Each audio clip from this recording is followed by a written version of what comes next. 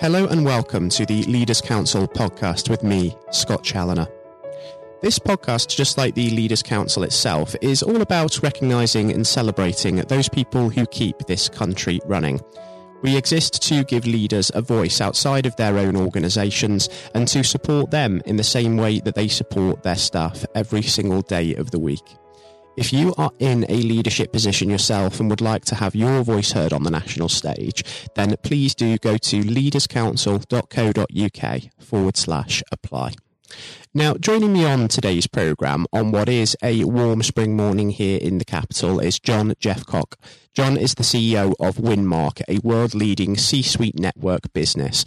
John, very warm welcome to yourself this morning and thank you ever so much for joining us on the show. Great to be with you, Scott. Pleasure having you with us as well, John. I think a good place to start, of course, would be by addressing the elephant in the room here, and that is the fact that we're recording this on June 14th, 2021.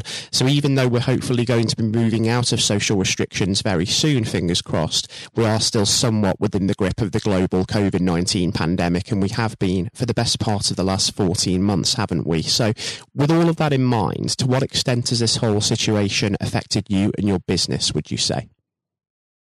It's had a significant impact, both highly negative and both highly positive. So on the negative side, it certainly for a professional services, depending on what you did, the initial impact of COVID was worse than the financial crisis. We could put that in context. The problem with COVID is no one knew when it was going to end. The financial crisis, you knew it would go down, it would come up again. So there was some hope. It's just a question of time. Whereas for the COVID-19 hit, we had no previous experience to look back on, and therefore people were I think, more scared than they had been before. Same thing happened in terms of corporate spending. Corporate spending was hammered.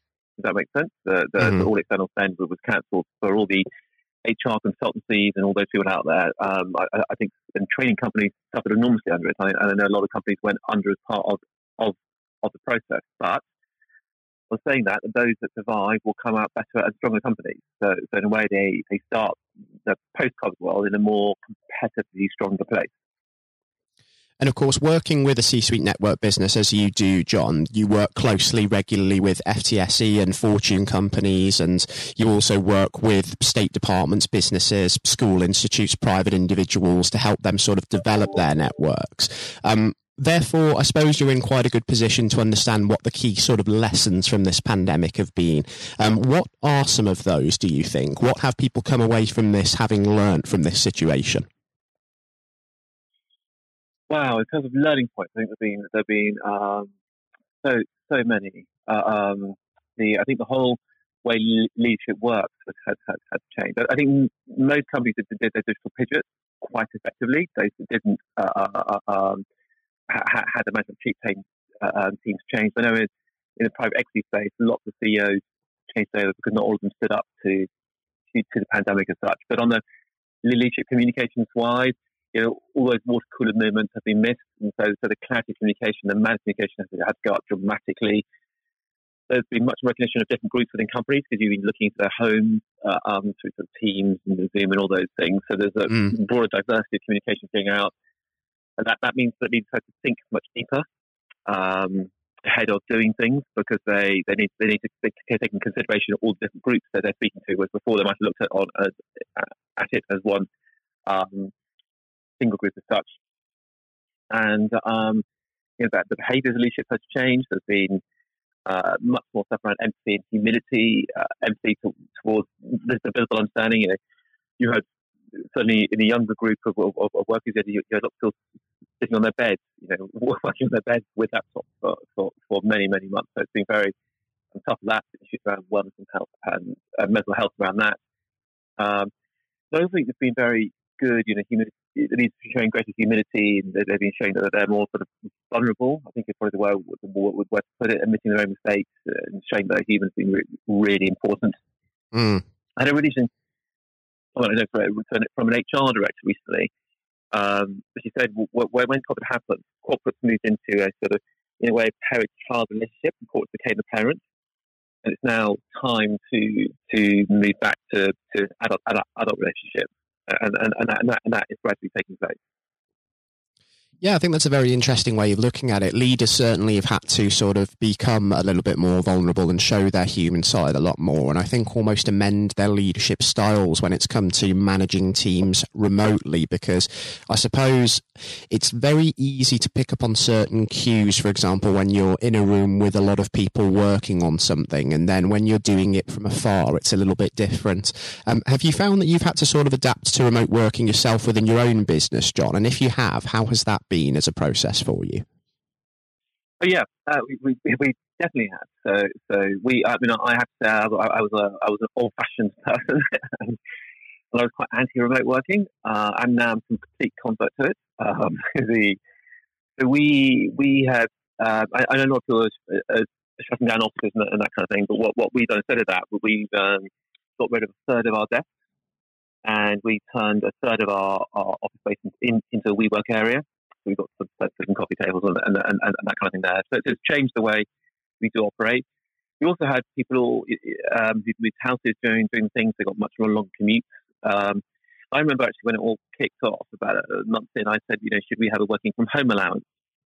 An email out the team saying, would you like this? What should it include? How much should it be? And that kind of thing. I got an email back from everyone saying, hey, you don't understand. We save so much money on the commute. It's brilliant. I think that we're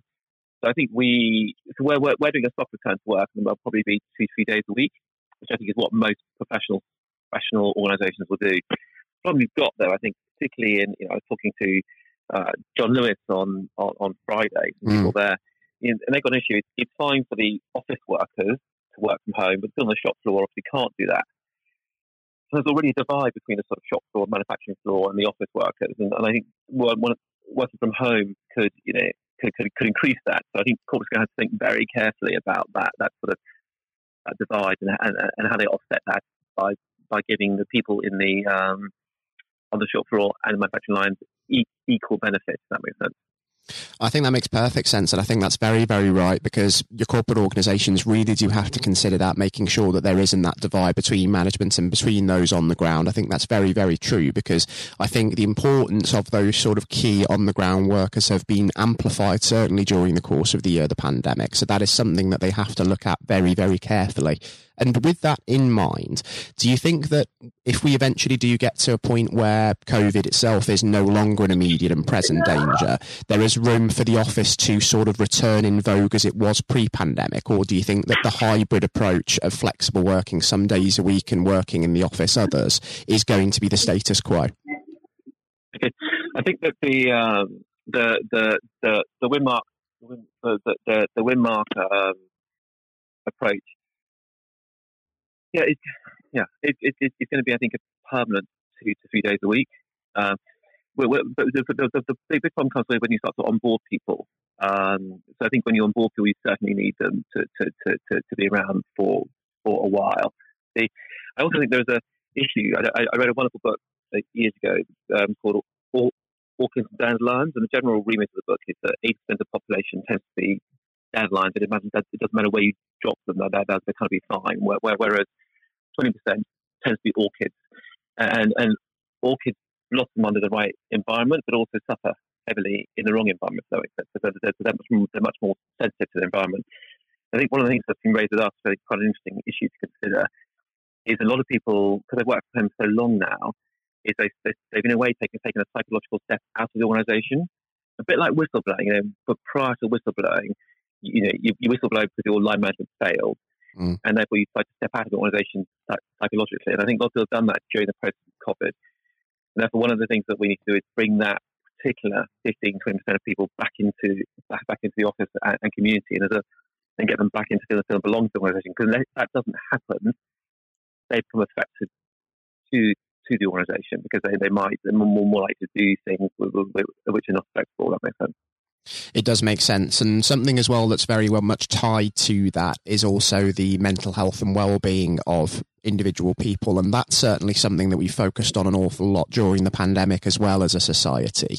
So from managing that side of things, how has that been for yourself within Winmark, do you think? Has it been quite an easy process, or have you sort of had to deal with one or two anxious faces throughout the last year or so? I always think I'm the wrong person to ask this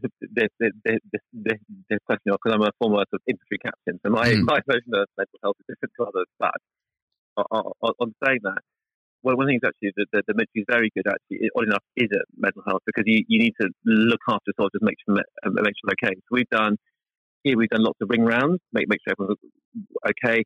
Particularly single people who might be living on their own, who might be more exposed to mental health. We've done that. We've done a lot of social activities to try and keep our body on board. We've onboarded and we've lost people during COVID, as we did over the course of the year. So we've tried to do lots of quizzes. We had quiz last Thursday and things. We've done trackable events and that kind of thing. It is much harder because you can't put your arms around people. And so you need to reach out more permanently. And certainly one of the things we've also done is signed up for one of these sort of mental health helplines, if that makes sense, so everyone can access that if they need to. Because a lot of the reasons for mental health issues may not be directly relating to the corporate, if that makes sense. Mm-hmm. The conditions might change their environment, and their environment might put stresses upon them. We've had people homeschooling, so they've been working at night, male and female, it's happening both sides of the fence kind of thing. So that's a lot more stress, particularly during term time. But getting the schools back was a huge help on the mental health things, I think. But it's been very tough for a lot of people. No question about that.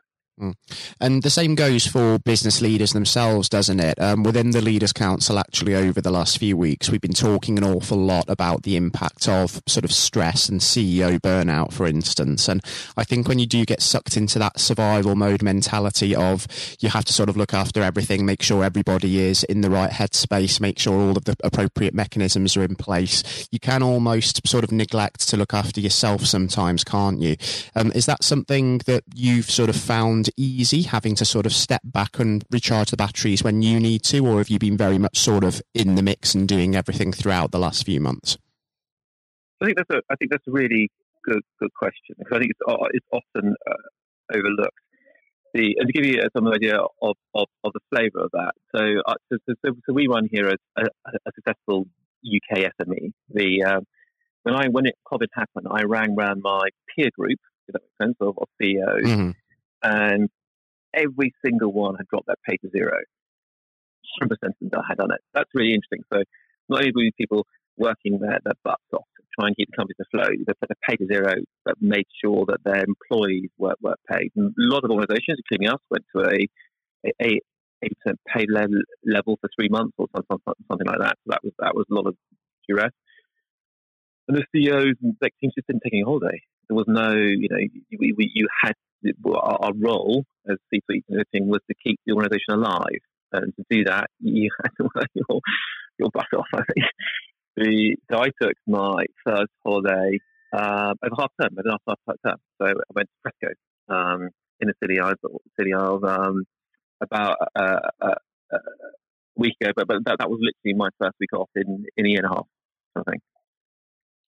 Yeah, and I think it is important to be able to take that sort of time away and recharge the batteries, as I say. And I think when you talk about using a peer group, I think that's one of the best things that you can do as a business leader, communicate and recognise that during a crisis, you're certainly not alone, and to network with other people and share ideas. I think it is really important. We talked about that keyword learning from experience during the crisis, but we can also learn from each other, learn from the experiences that we've had individually as well. And I think that sort of communication continuing over the course of the next few months, so we hopefully move out of the crisis, that's also going to be something that's really, really important for the recovery as a whole, isn't it?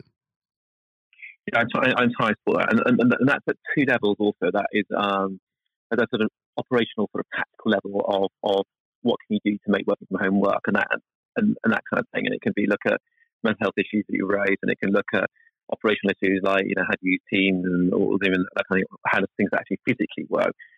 But it also needs to look at it at a strategic level. How do you conceptualize your organisation in the future? What sort of organisation are you? And you get a feel of that. We post-COVID were operating really in London and Manchester, and we're looking at a fledgling business in Amsterdam and Dublin, and we're now open in Las Vegas, Karachi, Madrid, Budapest, Vienna. We're up in 16 cities. since it happened, because we can now, because it's digital. That makes sense. So it has, that completely changes the culture of your organisation. There are so many more complexities. The whole international thing has become, because most of our members are in the C-suite, so they're all sort of tend to be, not all of them, they tend to be 40 plus in age, and because of that, the whole team of Zoom thing was very new to them. So it's become in a way, it's become a very good thing that now all on this system, it's become very inclusive, because people who couldn't access before because they might have parental responsibilities or care responsibilities can now access our meetings and things. So I think it's been a very positive thing from that side. And I always said, I recognise the army, if you get stuck in a trench with someone for 6 months, you get to know them quite well. And I always think, in one way, it's been very, I know sometimes stuff on it, but a lot of families I know have benefited enormously from it. They're much closer relationships with the children. I know some families have broken up on the back of it, but many have also blossomed on the back of it, I think. So I think it's going to be very interesting to see how history tells a story. And strategically, I think it's going to be very interesting how corporates then sort of reorganise that, because the business model is changing. And then you've got all this, all the new stakeholders coming in, sustainability, the diversity, inclusion, and belonging taking place. It's a lot. It's a lot for management to change all at the same time, and so it is. I think it's been exhausting for most C-suite teams to go through it. And it's a very interesting and a very changing time for British industry, I think. And as we start to sort of get an idea as to what the sort of picture's going to look like as the clouds lift and we move out of the COVID period, what are your hopes for yourself and Winmark, John, would you say? And what are you really hoping to achieve maybe this time in a year as we move out of lockdown? I think, you've got lockdown, you've also got Brexit. You've got a bit of a double whammy on that one. So I don't think anyone would have chosen the timing of Brexit at the same time as lockdown, if that makes sense. That was poor timing. I generally think that the world is going to be a better place. We've lifted 1 billion people out of poverty across the planet in the last, I think, last 20, 30 years. And I think that will continue. I've got a very, very positive outlook for the world. I think what we cannot afford to do is for the UK to become insular in with thinking. And I know that, when the Brexit vote happened, I remember sitting back thinking, do you know what? People like me are going to have to make this work. If we don't get our act together, the whole place is going to fall apart. And so I do think we've got a possibility. We now have to run very fast. And the way to do that is trade. And I'm not convinced by the current trade deals going through, the impact of it, because also you always trade more with your neighbours than you do people miles away. But there is I've read the book Factfulness. There's that great barcode, which is the current population of the world is 1114. So it's 1 billion in America, 1 billion in Africa, 1 billion in Europe, and 4 billion in Asia. It's going to go to 1145, which is 1 billion in America, 1 billion in Eurasia, and 4 billion in Africa, and 5 billion in Asia. Just that means the whole shift of weight is going to shift to the sort of Indian Ocean and to that area there. So I think there's a proper opportunity there, but we do need to go for it. We need to be much more entrepreneurial, much more dynamic in our thinking. There are 2,000 people in the Department of International Trade, and they really need to get their act together and start doing stuff. I think there's lots to do, but we need to start thinking like people thought 200 years ago, rather than what people think today. Less concerned about process, more concerned about making stuff happen. I think that's very right, and I think we certainly do need to, at the political level, stop squabbling over trade as is happening as we speak at the moment, and really start to look at solutions. And I'm not sure, of course, whether the G7 over the last few days has necessarily helped the case, but we'll keep an eye on that one for sure. We are just about out of time, unfortunately, John, but I have to say it's been a real eye-opening experience welcoming you onto the programme, and I've thoroughly enjoyed having you with us. And I think as we start to get more of an idea of how the landscape is shifting over the course of the next few months, I'd actually love to invite you back onto the programme and just discuss exactly what's changed and where we're heading, because, as I say, I really enjoyed today. Okay, that was wonderful, and it's great to talk to you, Scott. It's been wonderful speaking to yourself as well, John. And just because we're not quite out of the woods with the whole COVID situation just yet, please do continue to take care and stay safe with all still going on. Yeah, you too, and to all your listeners. Yes, of course. To everybody tuning into the podcast today, please do continue to look after yourselves and do be considerate of others, because it does make such a key difference in saving lives. Better times are coming and we are almost there, I'm sure. It was a pleasure today for me to welcome John Jeffcock, CEO of Winmark, onto the programme. And coming up next on the show, we'll be joined by incumbent Leaders' Council Chairman and former Education Secretary, Lord David Blunkett, who will be giving his take on the goings-on of the last few months and his hopes for the weeks ahead. That will be coming up next. Lord Blunkett, welcome. Thank you very much. It's very good to be with you. Well, of course, nothing is being said at the moment other than COVID-19, which we must touch on. What would your message be to small businesses who are trying to keep going? Well, I think the last ones standing will be the ones that thrive when we get back to some sort of normality. So it's have confidence and courage. Obviously take advantage as far as you can of the government help. I think that Rishi Sunak, the Chancellor, has gone about as far as you could have expected in the circumstances. There are obviously small businesses that fall between the cracks. Those who don't have defined premises can't benefit from the business rate waiver, have not really been able to demonstrate that they can adhere to the PAYE for furloughing staff, and of course whether they can receive the grant, 10,000 or 25,000. All of those who can are obviously able at least to benefit from that for the time being and look to the future. But I think the second thing to say, and they don't need me to tell them this as a politician who did once do a business studies qualification, which is that it will be a different world, and being able to think about how that world will look in a year's time and be creative about it and learn from not just what's happening to you at this moment in time, but to others around you and the sector that you're working in, that will be really important. Do you feel that the long-term effects of the COVID-19 outbreak will in some ways be positive for British industry? Well, only in the sense that people are having to be creative, they're having to adjust and innovate. Therefore, they're thinking about more productive, if you like, greater productivity ways of delivering the same service or delivering the same products. And in that sense, I think we'll have temporarily at least very much higher unemployment than we've become used to, but we'll probably have a burst of productivity, which will help with the recovery.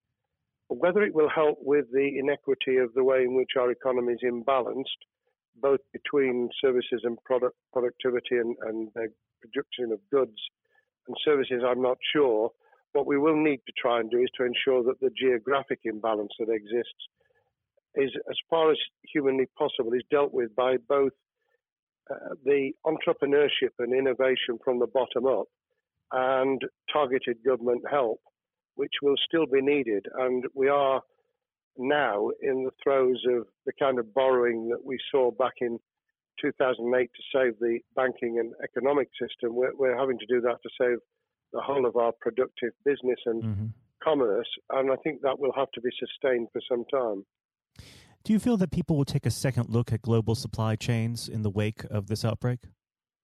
I think there's going to be much more creative ways of using local supply and linking up inside sectors much more effectively. And I hope that the Leaders' Council will be able to play a part in that, in the sense that people who have something in common, a synergy in terms of what they're delivering, whether it's a service or whether it's manufacturing or whatever, will be able to see that there's a good outcome from knowing the sector better, linking with people, not just geographically, locally, but those in this country who may not have been on the radar in terms of what they produced for the supply chain.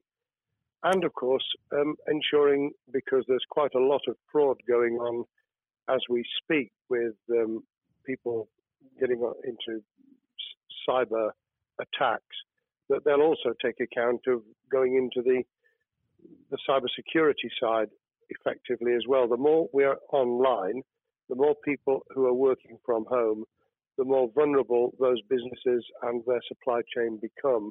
And that's something to think about as well. How important is strong leadership at the moment?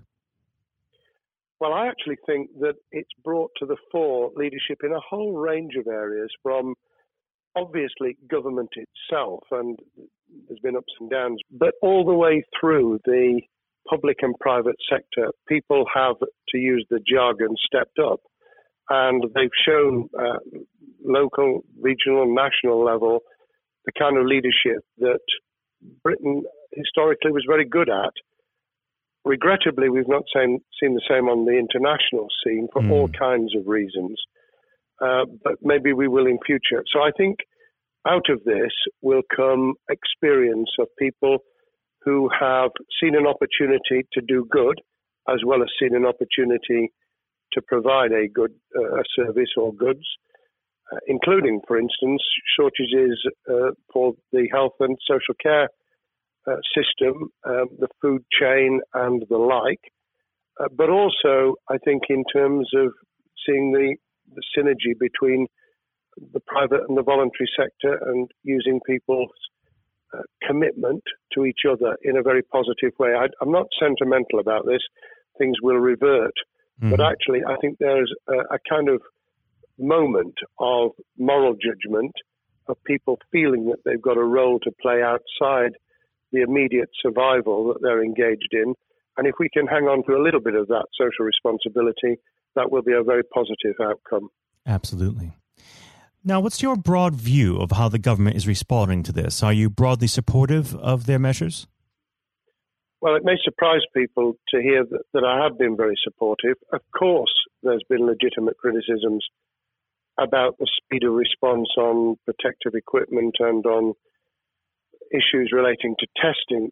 But my own view is very similar to the challenge that was made to the Prime Minister of Italy when people said, why didn't you close Italy down faster?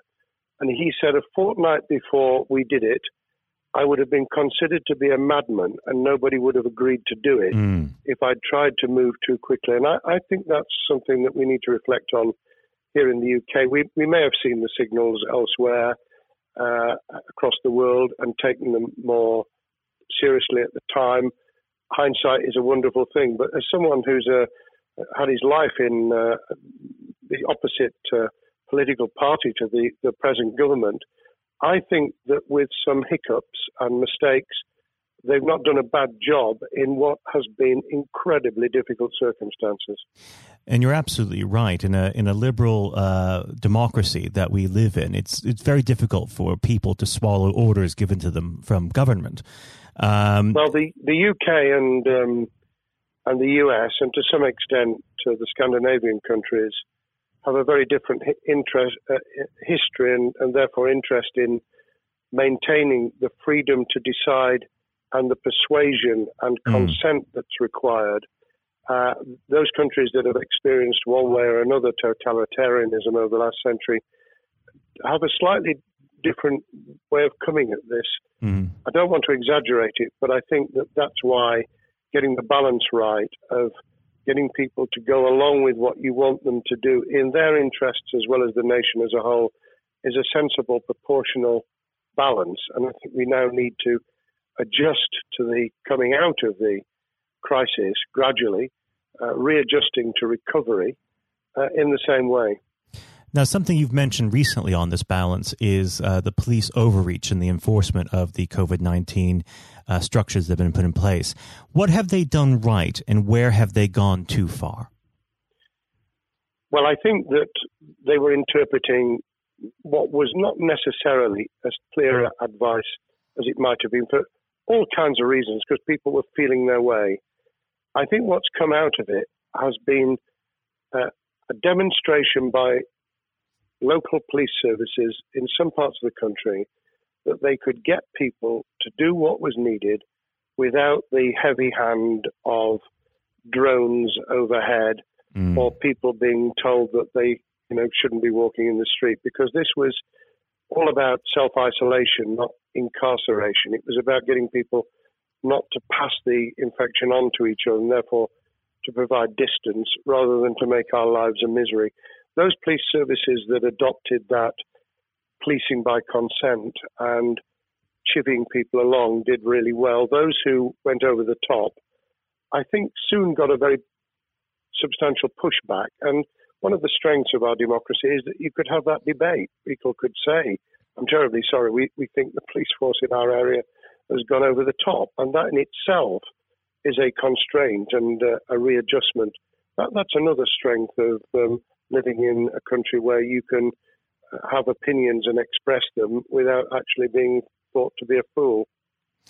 Now, of course, the government has faced criticism that they were slow to react, and Boris Johnson wasn't present at the early COVID-19 COBRA meetings.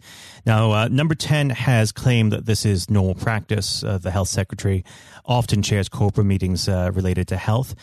Does this tally with your experience as a Secretary of State, or would you have expected the PM to be more hands-on during the initial stages?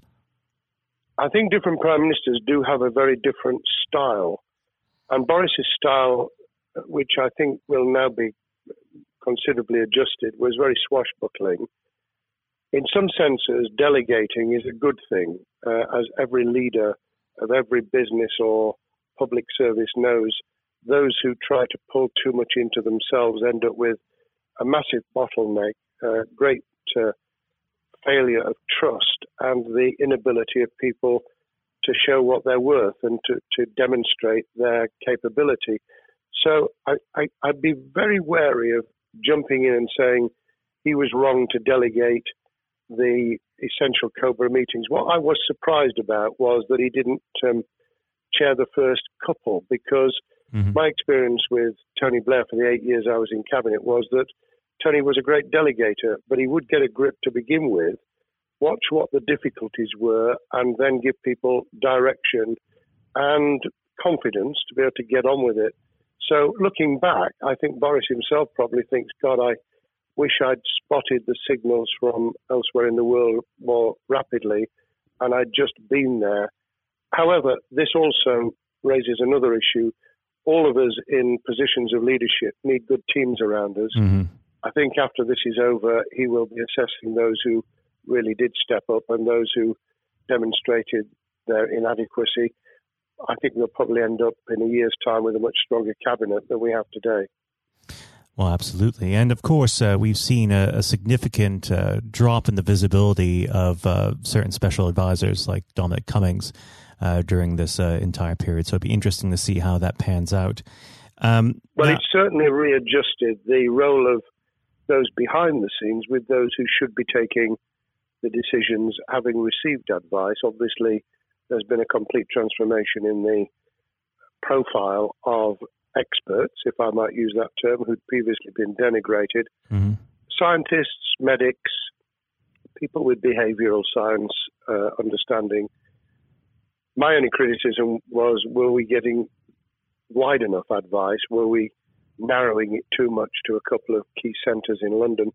But that's because I've always been adverse to everything being London-centric. I think there's great expertise, wisdom, experience out in the sticks, and we should use it. Rightly so. Now, was pandemic planning part of your time as a minister, particularly perhaps when you were Home Secretary? Well, it was, but it was on the back of risk arising out of counter-terrorism measures. Right. I was the Home Secretary for 3 months when the attack took place in September 2001 on the World Trade Center and beyond. We did an enormous amount of scenario planning, both desktop and real. On the back of that, it was very heavily orientated to future developing terrorism risk. I certainly got involved with talking about pandemics. I remember being at a seminar in Edinburgh where the university there had done a lot of work itself on the issue of pandemics. And of course, we saw SARS and other things emerging. I think people have criticised the government for not picking up the report from 2015, 5 years ago.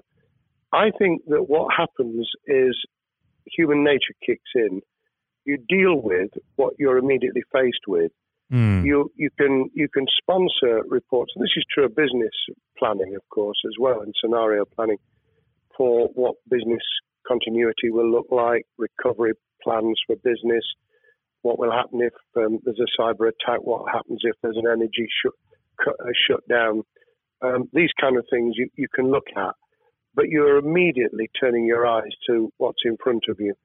And had we picked up a bit more on the danger from Ebola and SARS and what have you in the past, then we might have said, what if something hits us in the developed nations that we don't have a vaccine for, that we can't immediately whisk up protective materials or equipment, or for that matter, medicines that help with recovery, all of which we now see are a danger. I think this will make an enormous difference to the planning for the years ahead.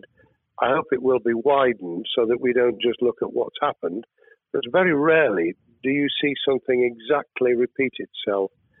Some of the circumstances will be, but others won't. So that's why I've put emphasis in what I talk about on looking at the other virus, the cyber attack scenario, which could be just as dangerous in a world of just-in-time provision.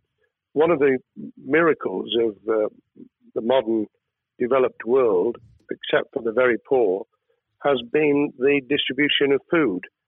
A lot of it on computerized, technologically advanced systems.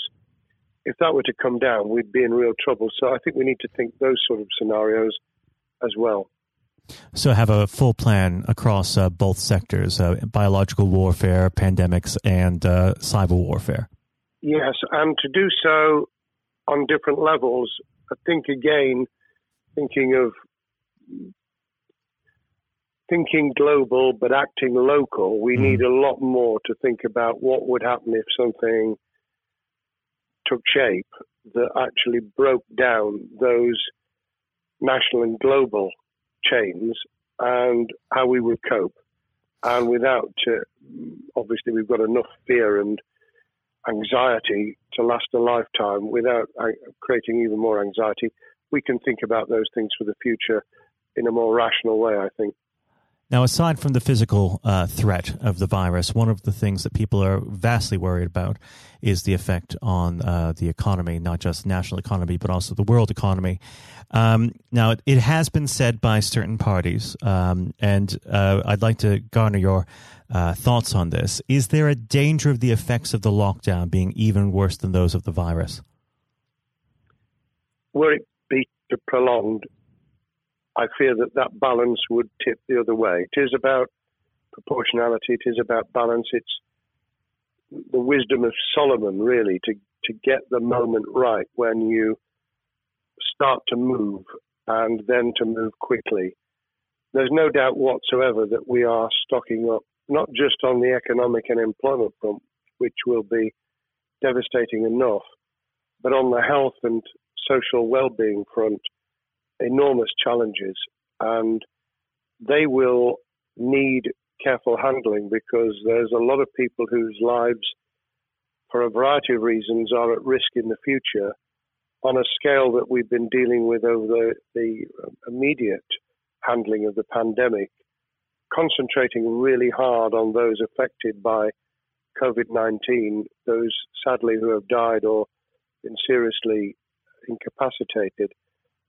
That will roll over into the economic, the social, the mental health and cultural well-being of the nation, and that will need all of us to pull together as well. Absolutely. Now, do you believe the government's doing enough for business? I think that the speed of reaction once the scale of the pandemic was clear was very good. I've praised Rishi Sunak for his action.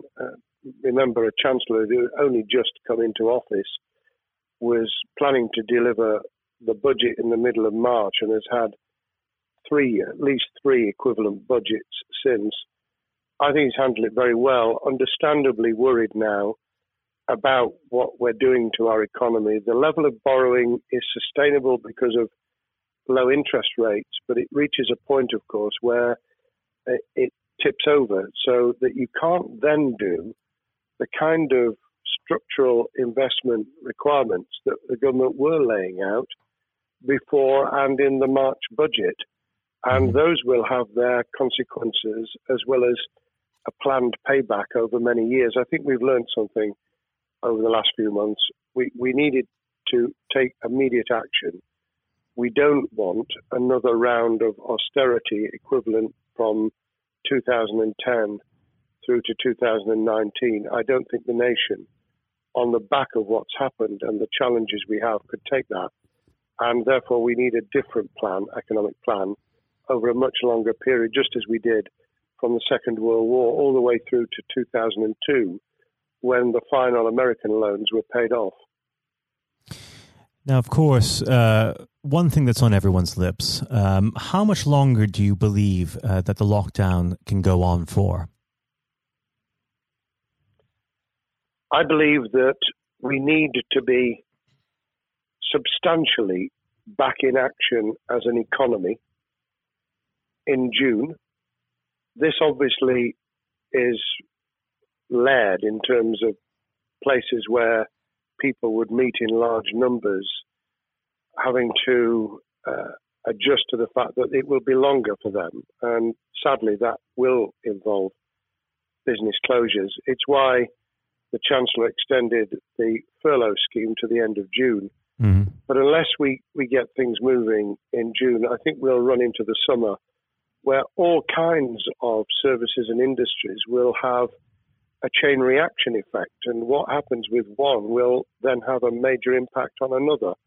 And then you get the skittle effect where things get knocked down that you hadn't perceived were going to be affected. So I very much, if I were in government, and I always think of things in that context, what would I do if I were in government? I would be on the side from the second week in May, on the side of the hawks in terms of saying we've got to start moving, and we've got to do so with the collaboration and cooperation of the public who have got the message, who did behave, who responded magnificently. Let's try and get back, perhaps, doing things differently for a time, but substantially getting back to business as usual. And unless we do that, then those areas that can't and wouldn't expect to be back in action immediately get pushed further into the middle of the year and the autumn, and then they become unsustainable. Now, of course, one of the other major developments we've had recently are the changes in the Labour Party. So if we could just speak on the Labour Party for a while.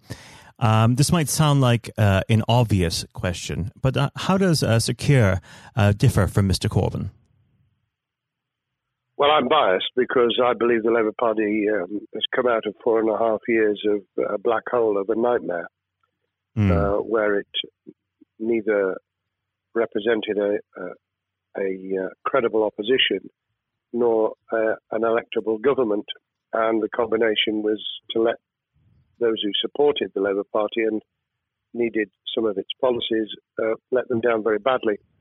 Sir Keir Starmer both is a highly intelligent, professional lawyer who, as Director of Public Prosecutions, led the service well, had to take difficult decisions at a time of austerity, understands the world beyond Labour members, but has been able to do business with those who originally supported Jeremy Corbyn and was able to command support from them. His creation of a balanced shadow ministerial team has been very encouraging.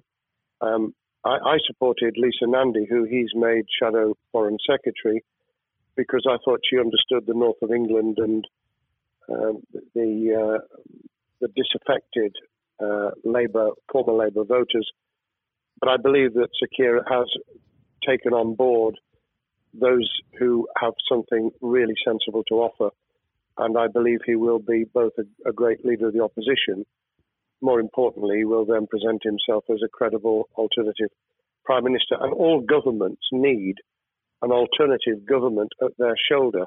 It was true of us from 97, and it took the Conservatives some time to recover and to get to that position, but they did, and the Labour Party will, and that's crucial for our democracy. All of us need to understand and appreciate that a living, breathing, functioning democracy requires a credible, confident, and in many ways supportable opposition, as well as a government that we clearly want to do well, because none of us want, as we didn't with the COVID crisis, none of us want the government to fail.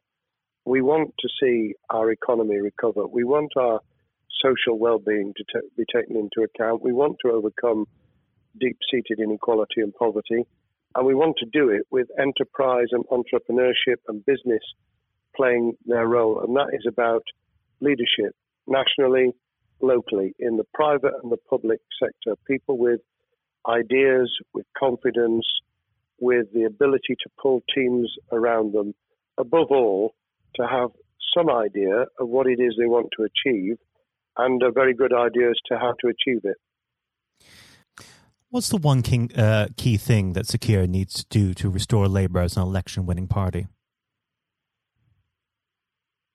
I think Sir Keir Starmer's major challenge is to convince sceptical voters that Labour has not only reverted to a party that they can support because they can see it acting, developing, presenting as a credible alternative government, but also that the lessons have been learned from the fiasco from 2015 onwards. In other words, there have to be very clear signals of substantial change, not just the right words, not just reassurance that we're not going back to some of the crazier policies, but actually that we've understood why the electorate rejected those policies so substantially in December 2019. If people get that message, they'll understand that the Labour Party has changed, as it did in the 1980s and early 90s, to become the electable government with the greatest majority in historic majority, even greater than 1945, which I was privileged to be able to take advantage of in 1997 when I joined the cabinet. Now, I know what your answer is going to be to this question, but indulge me. Do you think Sir Keir has what it takes to be PM? Yes, I do. I think he has the background, he has the experience, he has the professionalism, he has the forensic mindset, and he has the confidence to have put a team around him which will ensure that it will work. And those elements are true of all leaders. Ideas, the ability to build a team, to have confidence in that team, and to be able to demonstrate leadership in practice, sometimes at the most difficult times. And, you know, the Leaders' Council, those sharing their thoughts with the kind of thing that we're doing now with a podcast, but also joining us in linking up in that network of people who can support and help each other and learn from each other. That is what needs to be done in politics as it needs to be done in business. Thank you very much indeed, Matthew. Well, thank you for coming on the program. It's been an absolute pleasure, and I look forward to speaking with you again. Thank you very much, and good luck to all those listening in what has been a nightmare scenario. Good luck for the future. Have courage, have confidence, and yes, listen to those who know more about business than I ever will. Thank you, Lord Blunkett. Thank you.